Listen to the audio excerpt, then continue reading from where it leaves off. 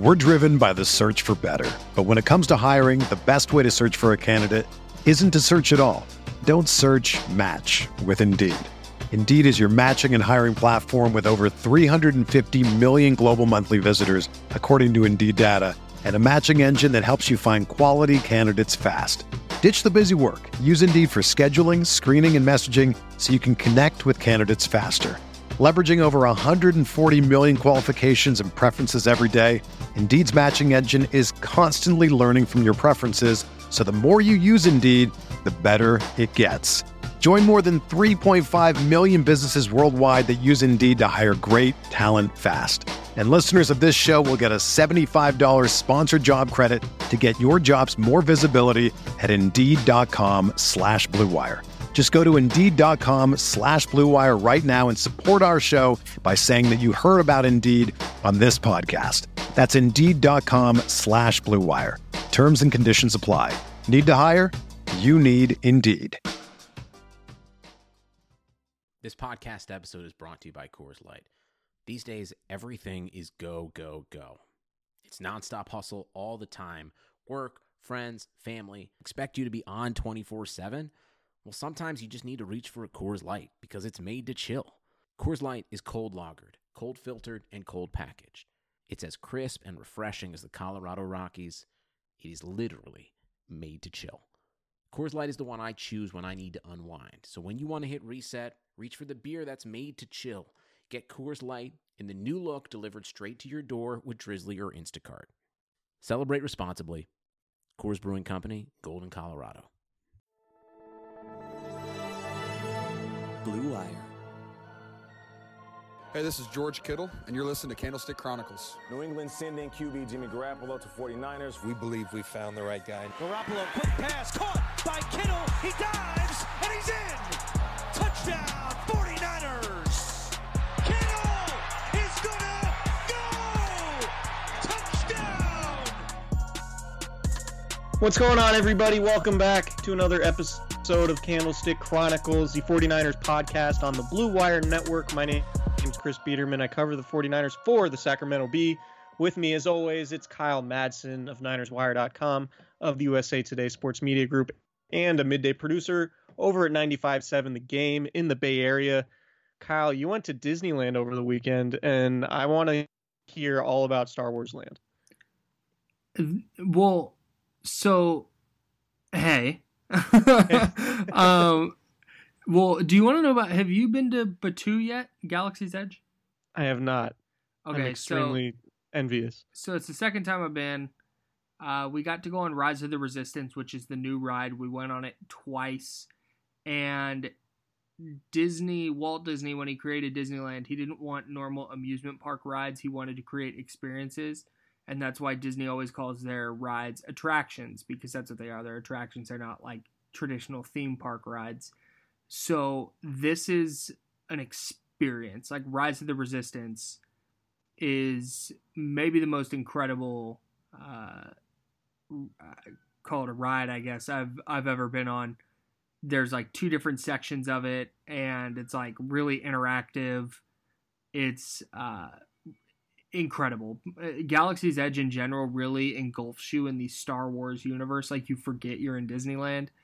Rise of the Resistance takes that to a different level. It's really incredible, and if you like Star Wars even a tiny bit, like you're mildly interested in it, you will love it. It's remarkable. Yeah, I may or may not have a 2,000-piece Lego version of Boba Fett's ship somewhere in my house. So yeah, I'm definitely a Star Wars person.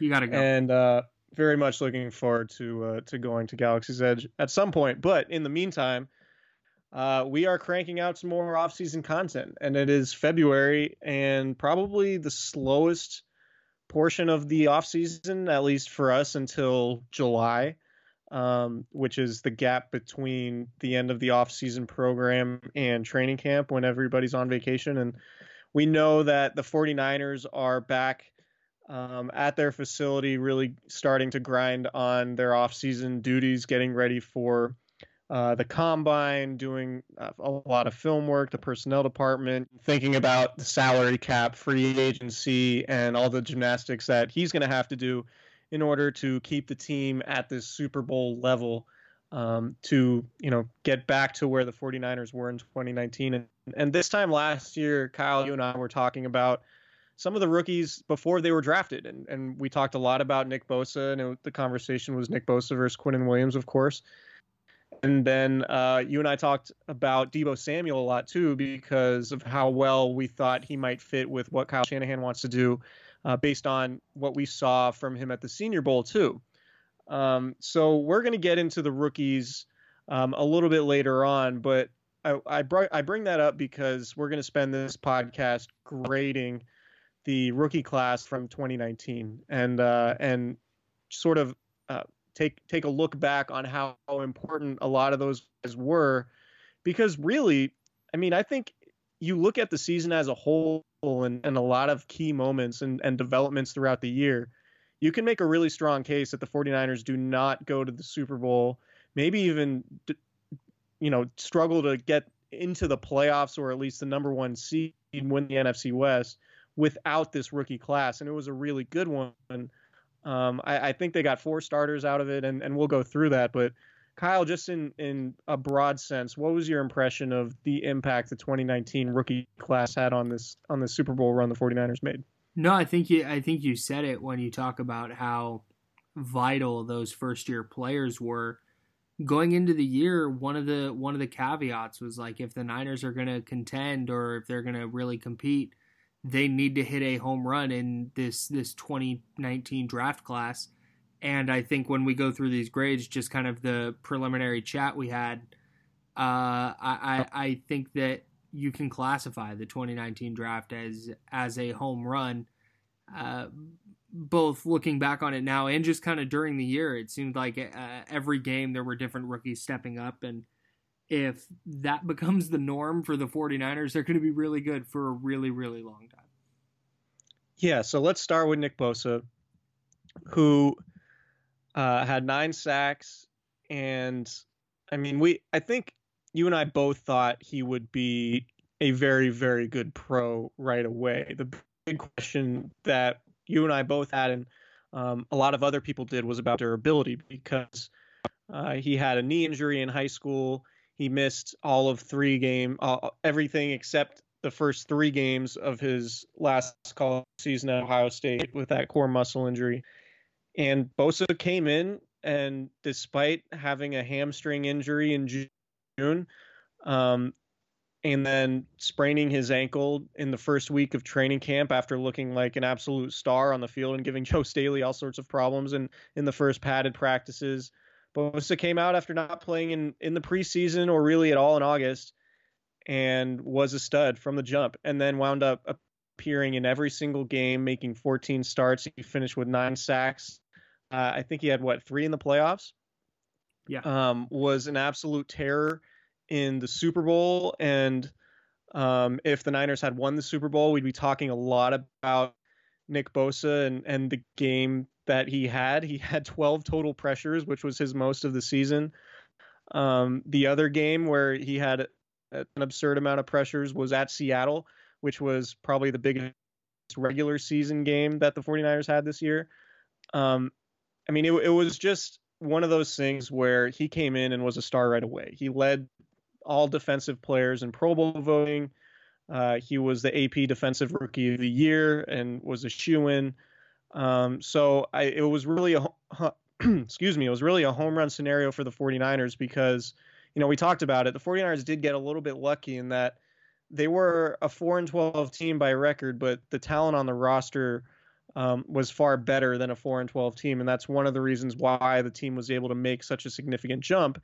Adding Nick Bosa to an already pretty good roster, including a bunch of good defensive linemen, was a massive development for the 49ers. And so I'm not going out on a limb here. I'm giving the Nick Bosa selection with number 2 pick an A+, because he was sort of a transformative figure and emblematic of the team's quick rise. And he should be a 49er for a long, long time. And really, it wouldn't really surprise me if at some point we're talking about him maybe as soon as next season as a Defensive Player of the Year candidate if he's able to build on his rookie season and continue this trajectory.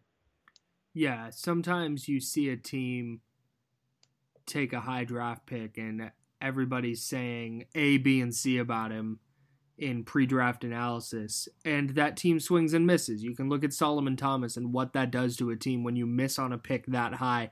It probably set the 49ers back. And when you have a player like Nick Bosa, who all year was the consensus top player in the draft until about the combine when Kyler Murray at the number 1 pick started leaking out. Bosa showed, at least in the 2019 season, that he was the best rookie in that draft class, and that's what the 49ers needed with the number 2 pick. Every pre-draft good thing there was to say about him, whether it was his explosiveness or his technical skill as a pass rusher or his motor, like all of those things hit. Everything was exactly right. And the Niners needed that. They don't go to the Super Bowl if Nick Bosa is not a defensive rookie of the year, the runaway defensive rookie of the year. And I don't think that's really going out on a limb. And I'm with you. That's an A+ type of pick. So according to Pro Football Focus, among edge defenders, Nick Bosa's 80 pressures were 6th best in the NFL. He had more. This is a pretty crazy list. He had more pressures than Von Miller, who had 77, Chandler Jones, who had 75, Joey Bosa, who had 71, Calais Campbell, who had 71, and Khalil Mack, who had 70. So in the same number of games, Nick Bosa had 10 more pressures than Khalil Mack. Now, obviously there's a lot that goes into that, and Nick Bosa was also playing on a super talented defensive line, which made his life a lot easier and basically put him in an optimal situation. But it also speaks to just his pure talent level. Like, you need to be very talented to get pressures. Pressures are not a statistic that is really at all dependent on, you know, your team and what's happening around you. It's a individual pass rusher's stat. And it's pretty easy to delineate because you're going one-on-one against a tackle essentially every play, or at least when you're not getting double teamed. But on the edge, it's pretty easy to quantify, and those guys are really, you know, they're guys who stand out pretty regularly, and it's not really fluky when those guys are there. And Nick Bosa is up there with a lot of stars already. So really impressive rookie season from him. He passed the eye test too. Like, you didn't need, like, I understand the value of being able to quantify those things, but it was just when you watch the 49ers defense, Nick Bosa was around the quarterback. It felt like every single play, and the numbers just back that up. And he's really good against the run too. Yeah, he's a terrific run defender. There were a couple of times that teams like tried to isolate him with like trick plays on the edge, and he played him perfectly. Yeah, he's going to be a really good player for a long time. Yeah. All right. Deebo Samuel, 2nd round pick. God, he was born in 1996. I feel old. 36 overall. Was a little bit interesting when the 49ers took him because there were some other receivers still on the board. A.J. Brown, who went 51st to Tennessee, comes to mind. And there was a lot of, I know at least in the, in the Niners media workroom, there was a lot of talk about, Deebo Samuel versus A.J. Brown and who people like better. I didn't really have an opinion because I did YouTube scouting, and I'm not going to claim that that's like super valuable and a good indicator of how to evaluate these guys. But I could see why watching Deebo Samuel, Kyle Shanahan was so interested in him. But also like A.J. Brown would have been really good for the 49ers too, just in different ways. But when the 49ers made that pick, it was just obvious. It was like you saw the Senior Bowl practice cut-ups where he's just dusting these corners with his separation skills at the line of scrimmage. You watched what he did in college and how many different ways he scored touchdowns. He ran the ball, of course. Obviously, he had receiving touchdowns. I think he had a passing touchdown. Just a really versatile player, and that came out to bear fruit, and he had one of the best rookie seasons in team history, the most receiving yards by a rookie receiver since Jerry Rice. He had 802 receiving yards, another 159 rush yards, but it felt like it was a lot more than that because every time he ran the ball in one of those reverses, it felt like it went for 30 or 40 yards. He had the second highest yards per carry ever for a player with 14 or more carries. Yeah, that's wild. 961 scrimmage yards. Most ever Samuel by a 49ers rookie. Yeah. So I'm going to give this an A just because Samuel was really, really good and might have been the MVP of the Super Bowl had the 49ers pulled it out with the way he was playing. He set a record for receiving yards by a rookie receiver or by any receiver in the Super Bowl, I believe, with 54. Yards. Yeah, rushing yards. 53. So just a super dynamic weapon, caught 70% of his targets, which is right where you want him to be.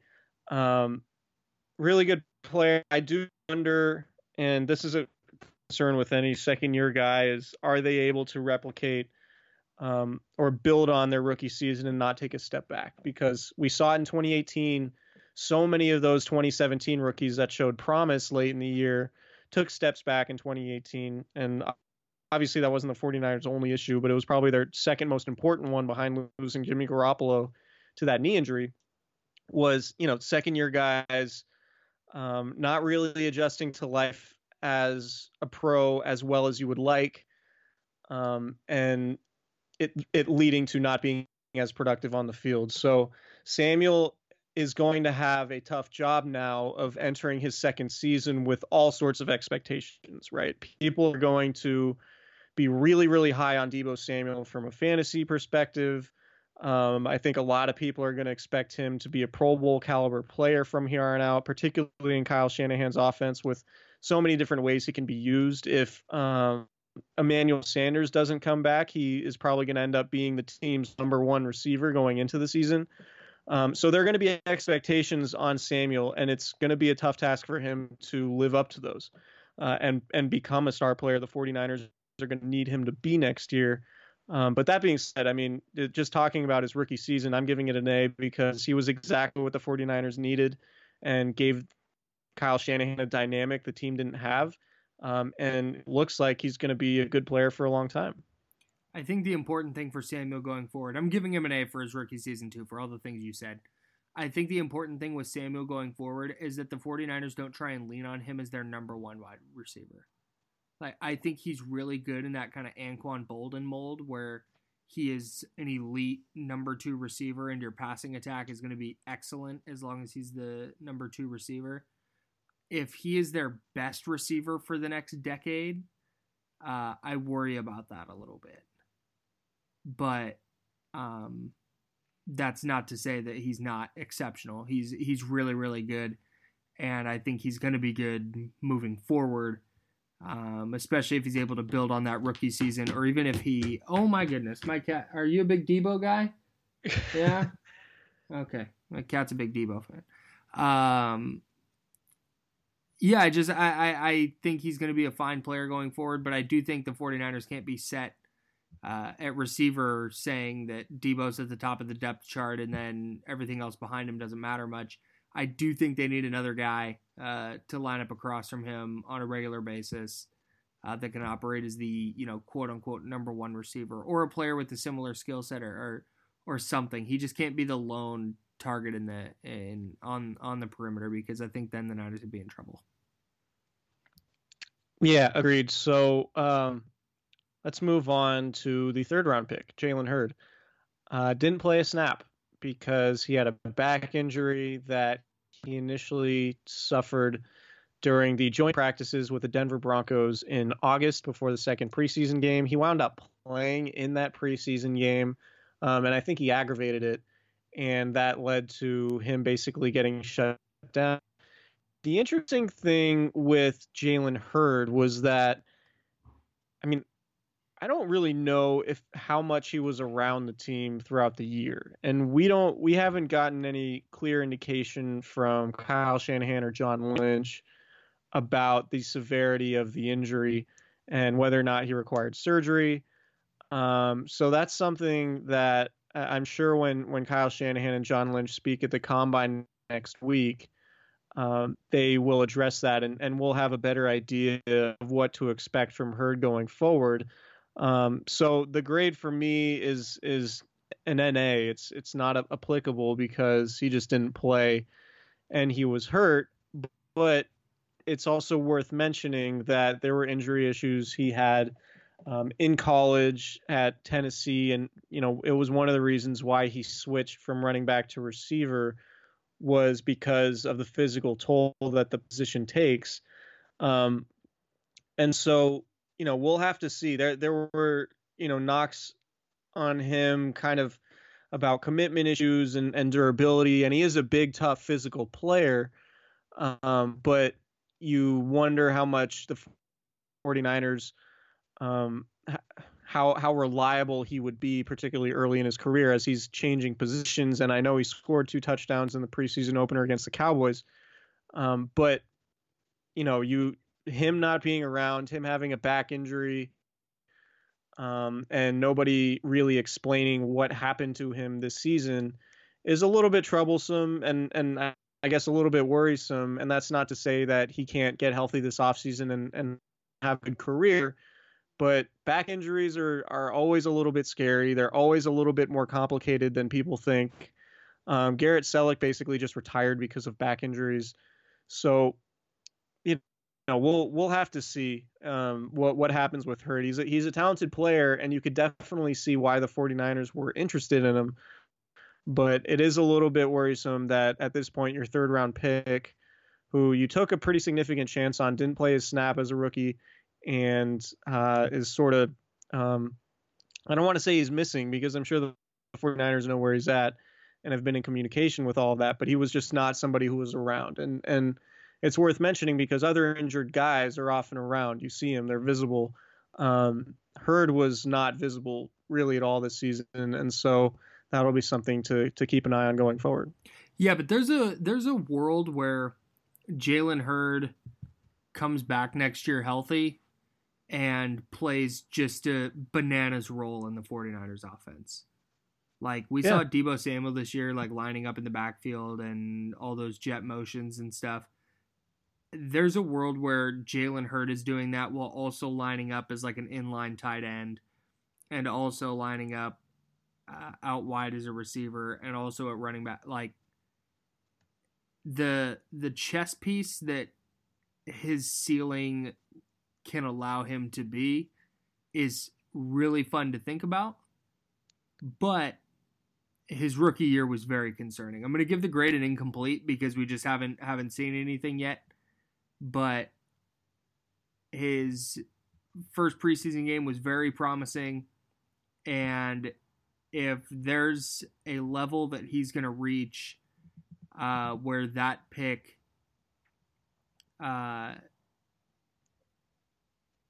if there's a level where he's going to hang on, I've got this. There's a level that he can reach that just makes that pick a total game changer for the 49ers offense, but like getting him on the field at all first is going to be key. Because if he doesn't play, FYI, in my opinion, that's not good. That's my take. So I can say this now because the season's over. The 49ers were doing really interesting things with Hurd during training camp practices, or at least the practices that we were allowed to watch while he was healthy, including lining up in the backfield as a running back. And I mean, you saw what kind of matchup issue Hurd is for defensive backs, right? Just because he's big, he's 230 pounds, he's 6'4", whatever. But as a running back coming out of the backfield in the passing game, where you could isolate him on linebackers, could really be, like you mentioned, a game-changing kind of element to the offense. Just this, right. We talk about Kyle Shanahan's positionless football. Hurd is another guy like George Kittle and Kyle Juszczyk and Deebo Samuel to a certain extent. Yeah, it's like a blend of those guys. You can line him up anywhere. So yeah, there is a lot of intrigue as to what he could bring, but yeah, there's no grade for his rookie season because he didn't play a snap, and so you wonder now what his future is going to be like, and if these back issues are going to persist, or if they weren't that bad and the team was just being extra cautious, and by the time he was healthy, it didn't really make much sense to ingratiate him back in because you were competing, the offense was playing well, and you had the year to give him essentially a redshirt season. So yeah, I think that's it on Hurd. Mitch Wishnowsky, 4th round pick, the punter from Australia and Santa Barbara City College. Shout out to all my vaqueros out there, and the University of Utah, obviously. Wishnowsky, I pulled up his Pro Football Focus page. He was the NFL's 23rd highest graded punter. Yowza. It wasn't a great rookie season for him. It wasn't a bad rookie season from him. He had, let's see, I'm trying to figure out a way. So he was also 23rd in punts down inside the 20. But it's not a great stat because he didn't punt all that much because the Niners offense was good. Here we go. Return rate. So he was 14th in return rate. So returners only returned 44.2% of his punts. He kicks it really high. Yeah, I'm not a punting expert. He averaged 44.9 yards per punt. His net was 41.6, which was tied for 15th. So I'll say he was a middle of the pack punter. Now, does that make him a bad draft pick? I don't know. I would assume he's going to be better than he was. He certainly wasn't an issue for the Niners this year, although maybe on kickoffs he could have been better and more consistent.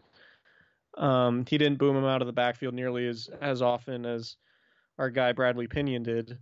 But, I mean, I'll give it like a D, a C minus. I mean, he might be in the league for 10 years or 15 years, whatever, and end up being a good punter. But to use a 4th round pick on a guy who didn't come in and offer that like Michael Dixon impact as one of the league's best punters from jump, like we thought he might be, I guess is a little bit problematic. And I haven't gone through the draft to see like guys they passed on. But I mean, Wishnowsky's fine. He's a fine punter. But the fact you use a 4th round pick on him is problematic, which is probably why you give the pick a C or a D at this point. Yeah, I think he gets a C minus, just because it was a 4th round pick, and I might have graded it worse based on what I said preseason was like to justify taking a punter in the 4th round. Like, this guy's got to be an all-pro, because you can get a punter in the 5th round or the 6th round or the 7th round or get one undrafted or sign a free. Like, there's a million different ways you can get a punter. But the 49ers were supposed to be getting like a game-changing type of player with Wishnowsky, and from a not allowing a ton of return standpoint, he did a nice job there. But like you said, he wasn't an all-pro. But part of the reason I said he needs to be an all-pro is because during the draft, I thought the Niners were going to have a serious issue in their secondary that they needed to address first. And that wound up not being the case. They had one of the best secondaries in the league with Jaquiski Tartt and Jimmy Ward, and then Ahkello Witherspoon and Emmanuel Mosley and Richard Sherman and K'Waun Williams. Those guys did such a nice job this year that it lessened the blow of not finding a player to plug into that secondary in the 4th round. Does that make sense? Like, yeah, it felt like the Wishnowsky pick was even more of a reach because of the perceived needs of the 49ers in the draft, when really, like, punter was a legitimate need. And they went out and got one, and Wishnowsky was fine. I'm interested to see how he does moving forward, because if he's just going to kind of be a league average punter, that's okay, and the Niners will probably be fine with that, because like you said, they didn't punt a ton this year. But at the same time, like, you'd hope that using a pick that high on a punter would net something more than just a guy that you probably would have been able to get that type of production from the 6th round. Yeah, I'm looking at the 4th round of the draft. There isn't a player who Chauncey really... Gardner-Johnson go after him? No, he went 105. Wisniewski was 110. Yeah, I mean, there's not Riley Ridley. Didn't they trade down? Am I tripping? I think they traded down. Riley Ridley went to Chicago at pick 126 as kind of an interesting receiver. I didn't realize his rookie season was basically a wash. He appeared in 5 games, had 6 catches for 69 yards, nice. Which is nice. But I'm going through this 4th round. There isn't somebody you're like, oh, the Niners really should have taken that guy.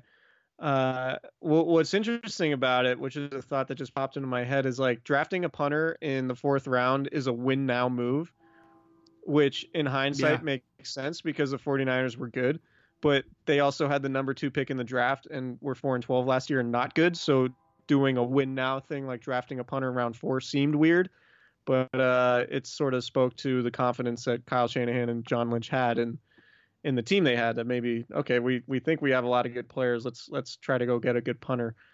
Hey, real quick, just to save my own credibility here, the Niners did trade back from pick number 104. Chauncey Gardner-Johnson went 105. Max Crosby from the Raiders had a really nice rookie year. He went 106. Oh, so. Interesting. Okay. What did the Niners get in that trade back? Hang on, let me move my little Skype bubble here. Okay. Traded 104 for 2 6th round selections. 183 and 198. We're doing this live on the pod, so you guys are welcome for this. That also netted them Justin School and Tim Harris, who we will get to later. Okay. Interesting. Your credibility's saved. Thanks for doing that. You're welcome.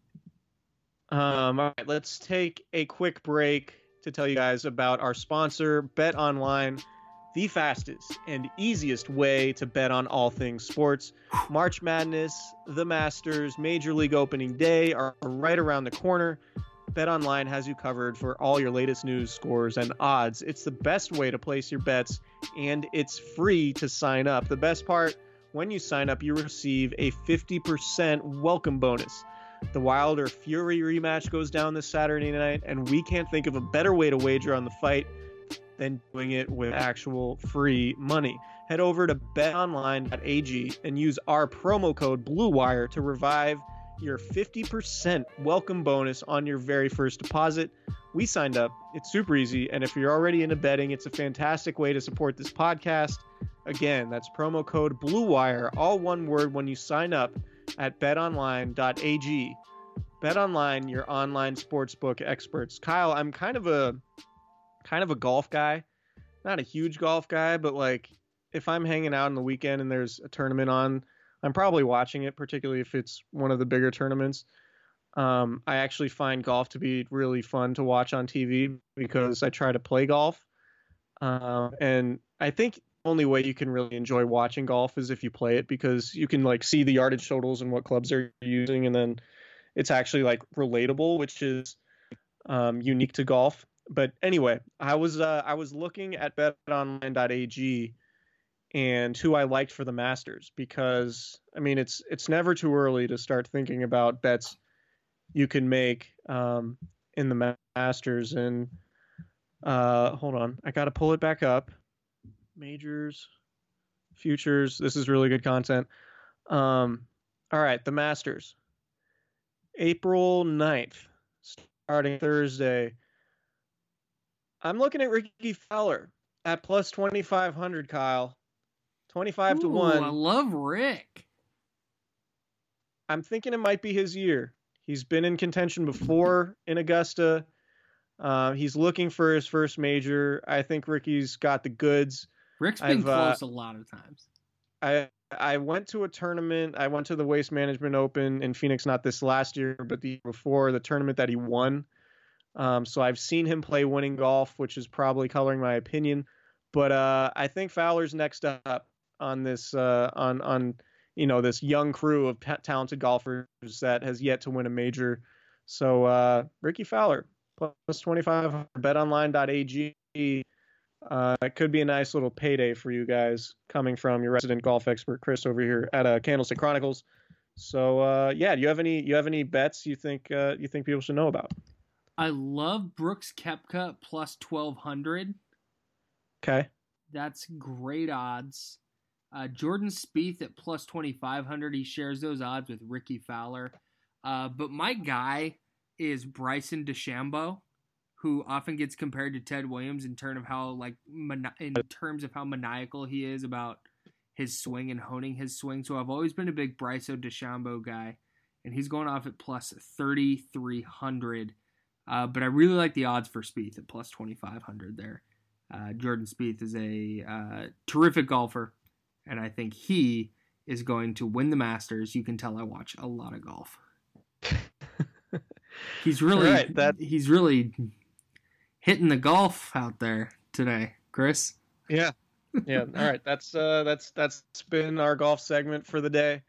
Let's get back to grading some of these draft picks. So next up, 5th round pick, Dre Greenlaw, who sort of raised a lot of eyebrows when the 49ers made the pick, because you take Dre Greenlaw in the 5th round, 148th overall, coming in. I think a hamstring injury prevented him from running at the combine, if memory serves. Sounds right. And there were numbers out there, but they were slow. And so it kind of, you wondered what the 49ers are thinking there. And then you talked to Kyle Shanahan and John Lynch and they said, watching him and clocking him, that he was one of the fastest linebackers in the SEC, and he was a 4-year starter at Arkansas. And then there was the story, of course, about him saving a young woman at a party from getting date raped, and somebody putting a drug in her drink at a party or whatever. And then you get the idea that he's a good character guy, and he turns out to be a super valuable player, particularly as a rookie 5th round draft pick who comes in. He started 11 games. He filled in at will linebacker for Quan Alexander after Alexander went out on Halloween with the torn pectoral, and then maintained that starting role even when Alexander came back and shifted Alexander to Sam.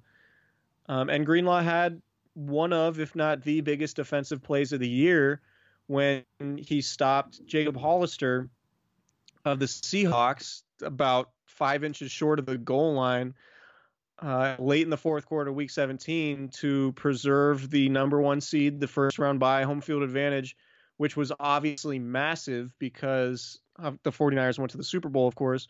But had they not won that game and had allowed the Seahawks to score there after scoring 3 straight touchdowns on 3 straight drives in the second half of that game in their comeback attempt, 49ers would have been on the road and not had a 1st round bye and not had any home games in the playoffs, and probably wouldn't have gotten to the Super Bowl because it just would have been a much harder path. So Greenlaw, I'm giving it an A, because, if you can get a starter in the 5th round, particularly a high-level starter who's versatile, and you can just throw him in the mix that early on in his career, and he can be a plus-level player for you, I think that's super important and super valuable. And so Greenlaw, to me, is an A.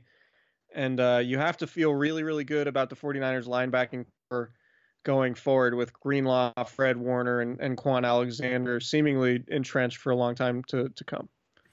Yeah, and when it comes to a guy like Greenlaw, eventually teams, I think it's coming, but eventually teams are going to wise up to the idea that 6'2", 227 isn't undraftably small for a linebacker anymore.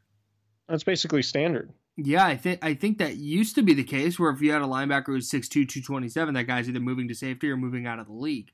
And now you get a guy like Dre Greenlaw where, can he play against the run? It doesn't matter if he can play against the run. He's a dynamite defender against the pass. He can stick with tight ends. He can play with running backs, and he can get to the edge against the run. Like he's a really, really good player. And like you said, maybe not working out at the combine or not running at the combine was what really dropped his draft stock. But I have a hard time believing it was just that. It made a lot of sense when they took him. And I think you and I both talked about how, he could easily fit into a starting role given the Niners roster at linebacker going into the year. And then I think you said it after like the first or second day of training camp, like, hey, this guy's good. Like this guy can play. And you were spot on. And I think that, like you said, with Warner and Greenlaw and Alexander, that's going to be a really good group for a long time. And when you look at just kind of prototypical modern linebackers, just as kind of what people in the 90s probably saw as a strong safety, I think the Niners have three really good ones for the modern game, and I think that's going to help their defense a lot.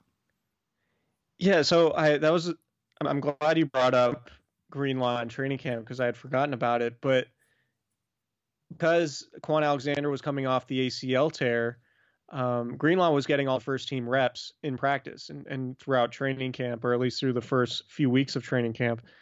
And even in the off-season program, like in OTAs in June, Greenlaw was just taking plays early on in practice. Like it seemed like the first run play in each of those sessions that we were able to watch, Greenlaw was in the backfield making a TFL.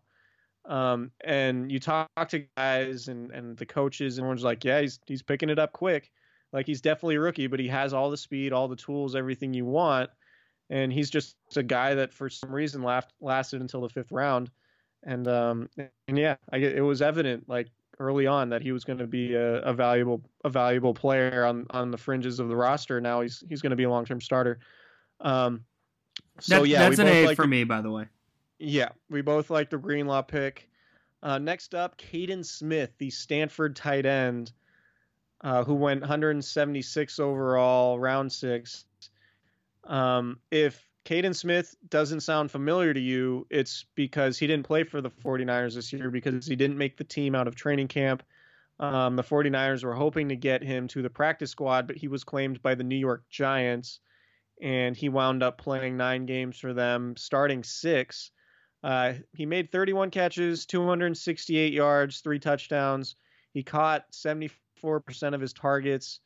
Not a bad year for, a tight end drafted in round 6 who really isn't very slow, or really isn't fast, is really pretty slow, but showed promise just in terms of his overall versatility, but he wasn't good enough to unseat Ross Dwelley or Levine Toilolo or even Garrett Selleck at that point. So the 49ers tried to get him on the practice squad, didn't work, and he went on to the Giants. So in terms of grades, I don't know. You give a guy that doesn't stick on your roster because you have better players, and then he lands elsewhere and has a decent rookie season. I mean, you go C. That's an F for me. It's an F. Yeah, he didn't make the roster. He swung and missed on a draft pick. Like that's not an indictment of Caden Smith the player, but from the 49ers standpoint, like they had an opportunity to cool, man. I don't know if you can hear my cat.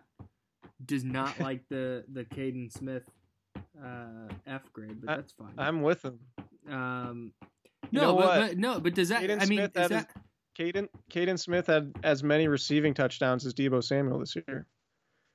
Okay, but on a different team. Are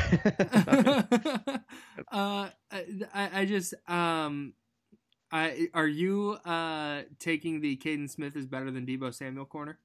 No, it's unoccupied right now.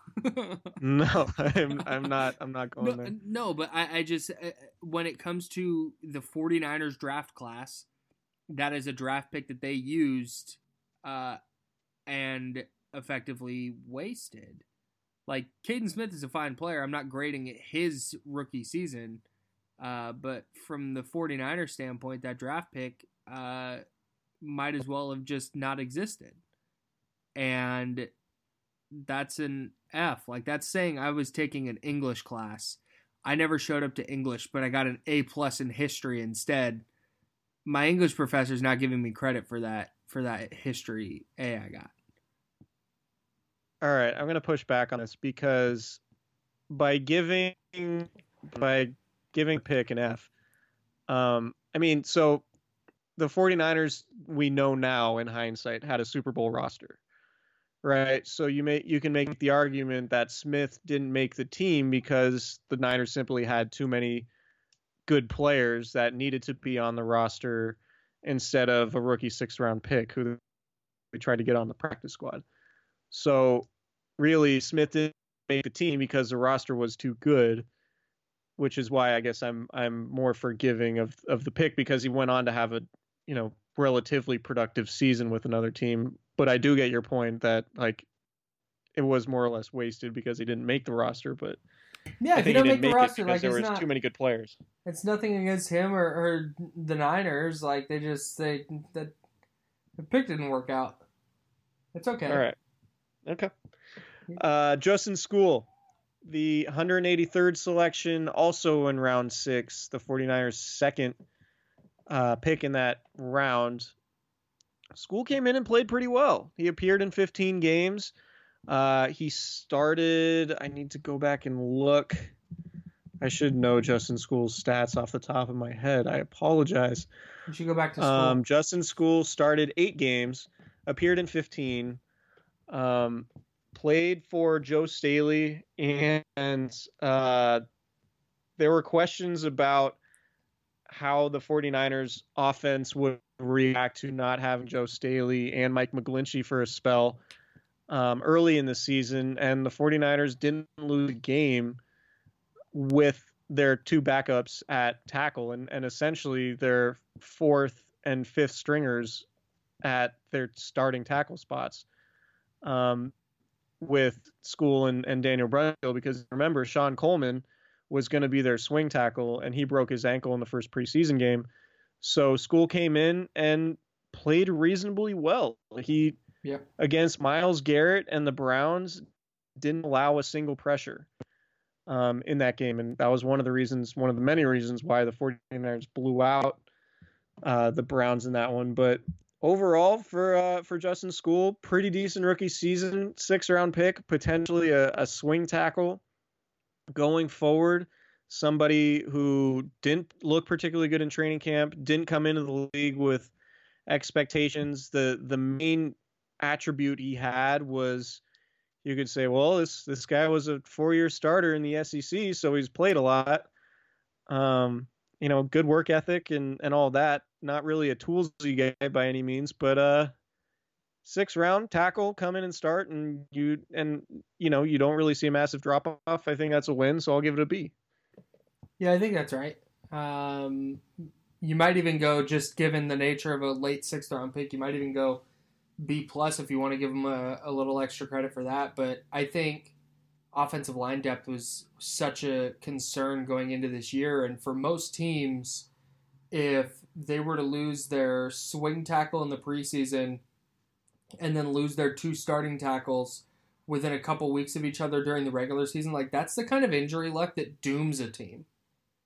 And so we won't get to Daniel Brunskill on this pod, I don't think, but he was good. But having Skule able to step in, and I mean, he wasn't phenomenal. He wasn't like a Pro Bowl caliber talent, but he was fine. And in a league where offensive line play or good or quality offensive line play is so hard to come by, having a 4th or 5th string tackle who can step in and be fine is enormous. And I know that sounds ridiculous because, like, yeah, he was okay, is typically not a great compliment, but in this scenario it is. And if the Niners wind up having Skule be their swing tackle for the next 10 years, like, that's such a huge win from a 6th-round pick.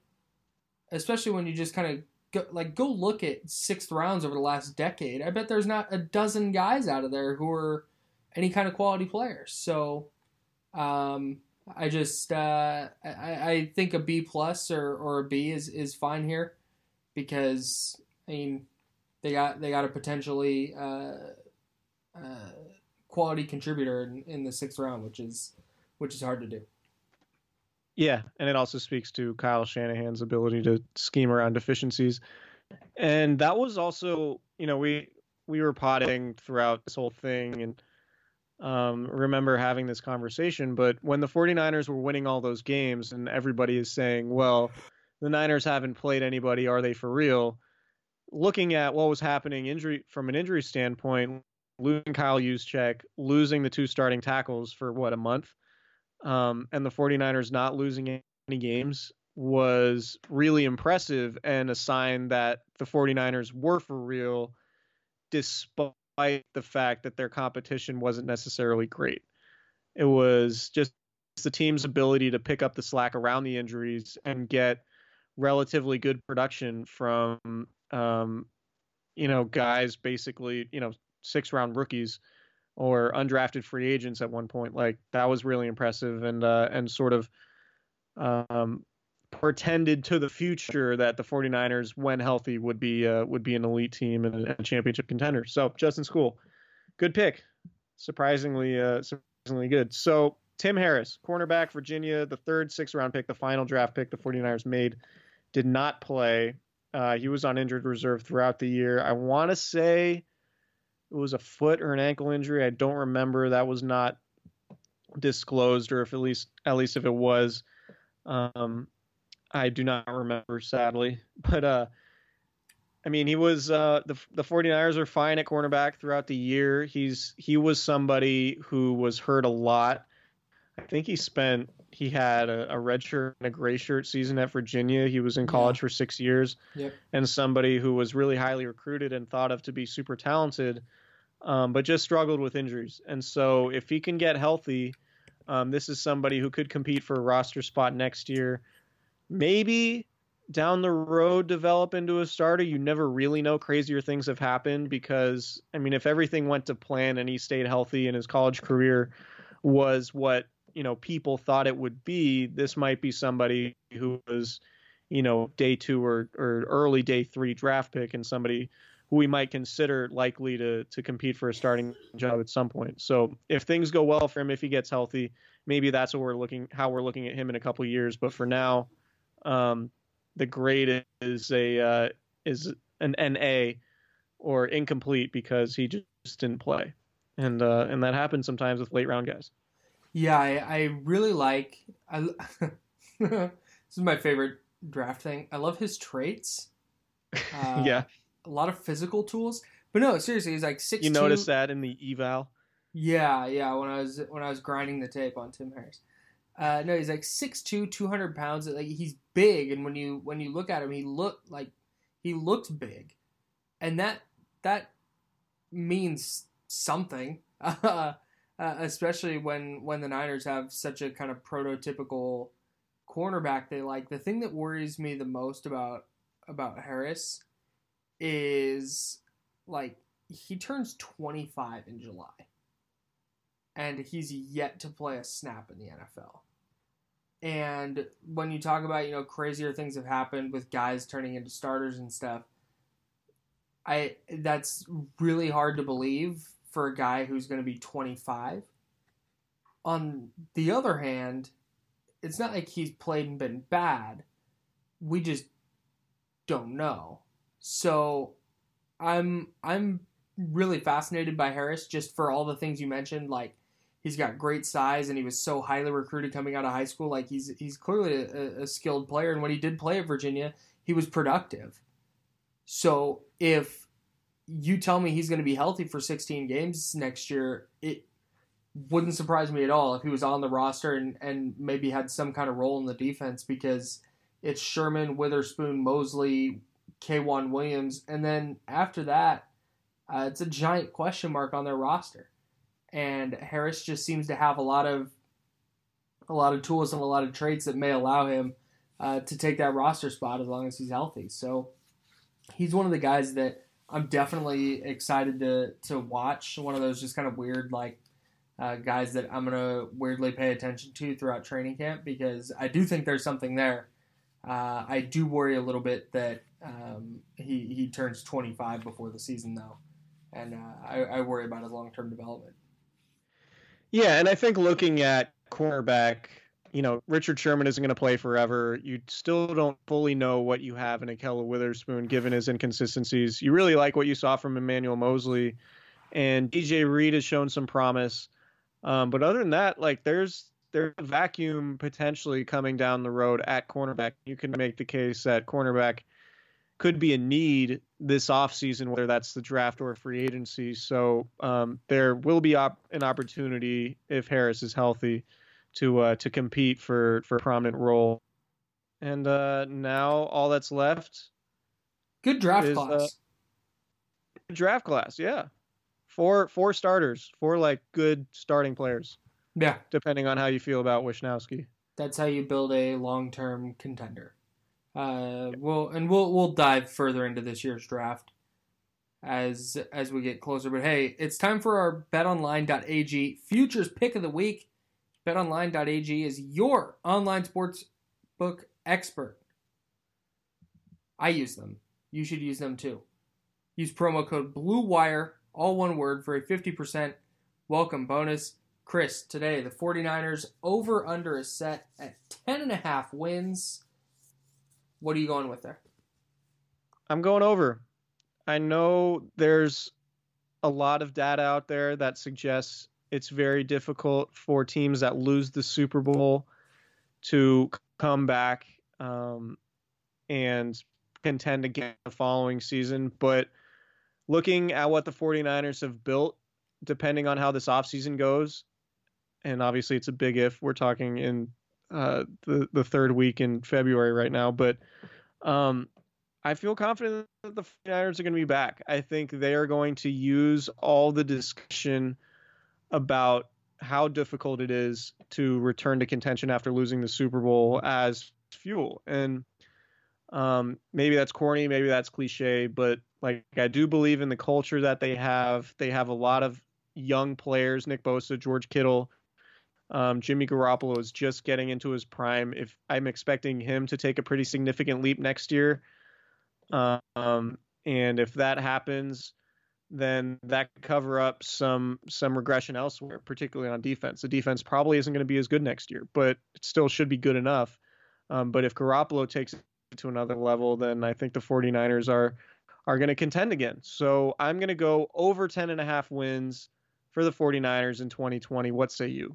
I completely agree with everything you said, but if I'm betting on this, I'm betting under, because the historical overwhelming odds are that the team that loses the Super Bowl kind of takes a step back the next year. The Niners won a ton of close games. They also lost 4 close games, but I like 10.5. If they go 10-6 next year, that wouldn't surprise me that much. And this has nothing to do really with the 49ers specifically. Like I said, I think your 49ers specific points were all spot on.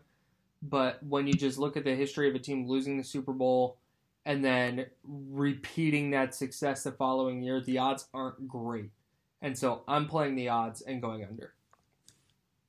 Yep. Well, as John Lynch said, and Kyle Shanahan said this too, no team had ever gone 6-10 after starting 1-9 until the 49ers did it in 2017. And only 2 other teams had gone to the Super Bowl after winning 4 or fewer games the previous season, and the 49ers did that this last year. So they're they've overcome odds or data points or whatever previously. So barring good health, I think they do it again next year.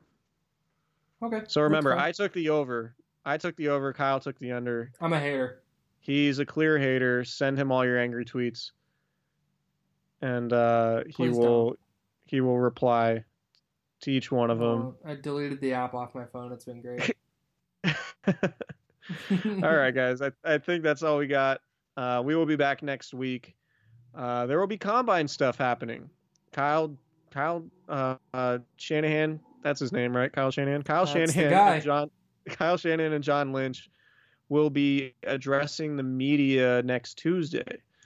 So I will unfortunately not be in Indianapolis this year. I did go last year, but because the 49ers have such a dearth of draft picks and there are certain realities that you have to deal with in this business after spending a week in Miami for the Super Bowl and all the other long trips we had this season, the decision was made above my pay grade to not send me to Indy. And to be honest, I'm fine with it. The weather's great in the Bay Area. I've been going on hikes, doing things like that, so not sad to miss out on Indy. Anyway, we'll talk to you guys next week about all the combine developments. We'll talk about players we're interested in, speculate, do some YouTube scouting, I'm sure, and talk about traits and evals and all that jazz. So we'll talk to you guys next week. As always, thank you for listening. Subscribe, rate, and review wherever you listen to your pods. Check out betonline.ag, our presenting sponsor, and we'll talk to you guys later. Everyone is talking about magnesium. It's all you hear about. But why? What do we know about magnesium? Well, magnesium is the number one mineral that 75% of Americans are deficient in. If you are a woman over 35, magnesium will help you rediscover balance, energy, and vitality. Magnesium supports more than 300 enzymatic reactions in your body, including those involved in hormonal balance. From functional medicine doctors to mental well-being and female hormone experts, we all know that magnesium is the one mineral to improve all aspects of well-being and health. But which one?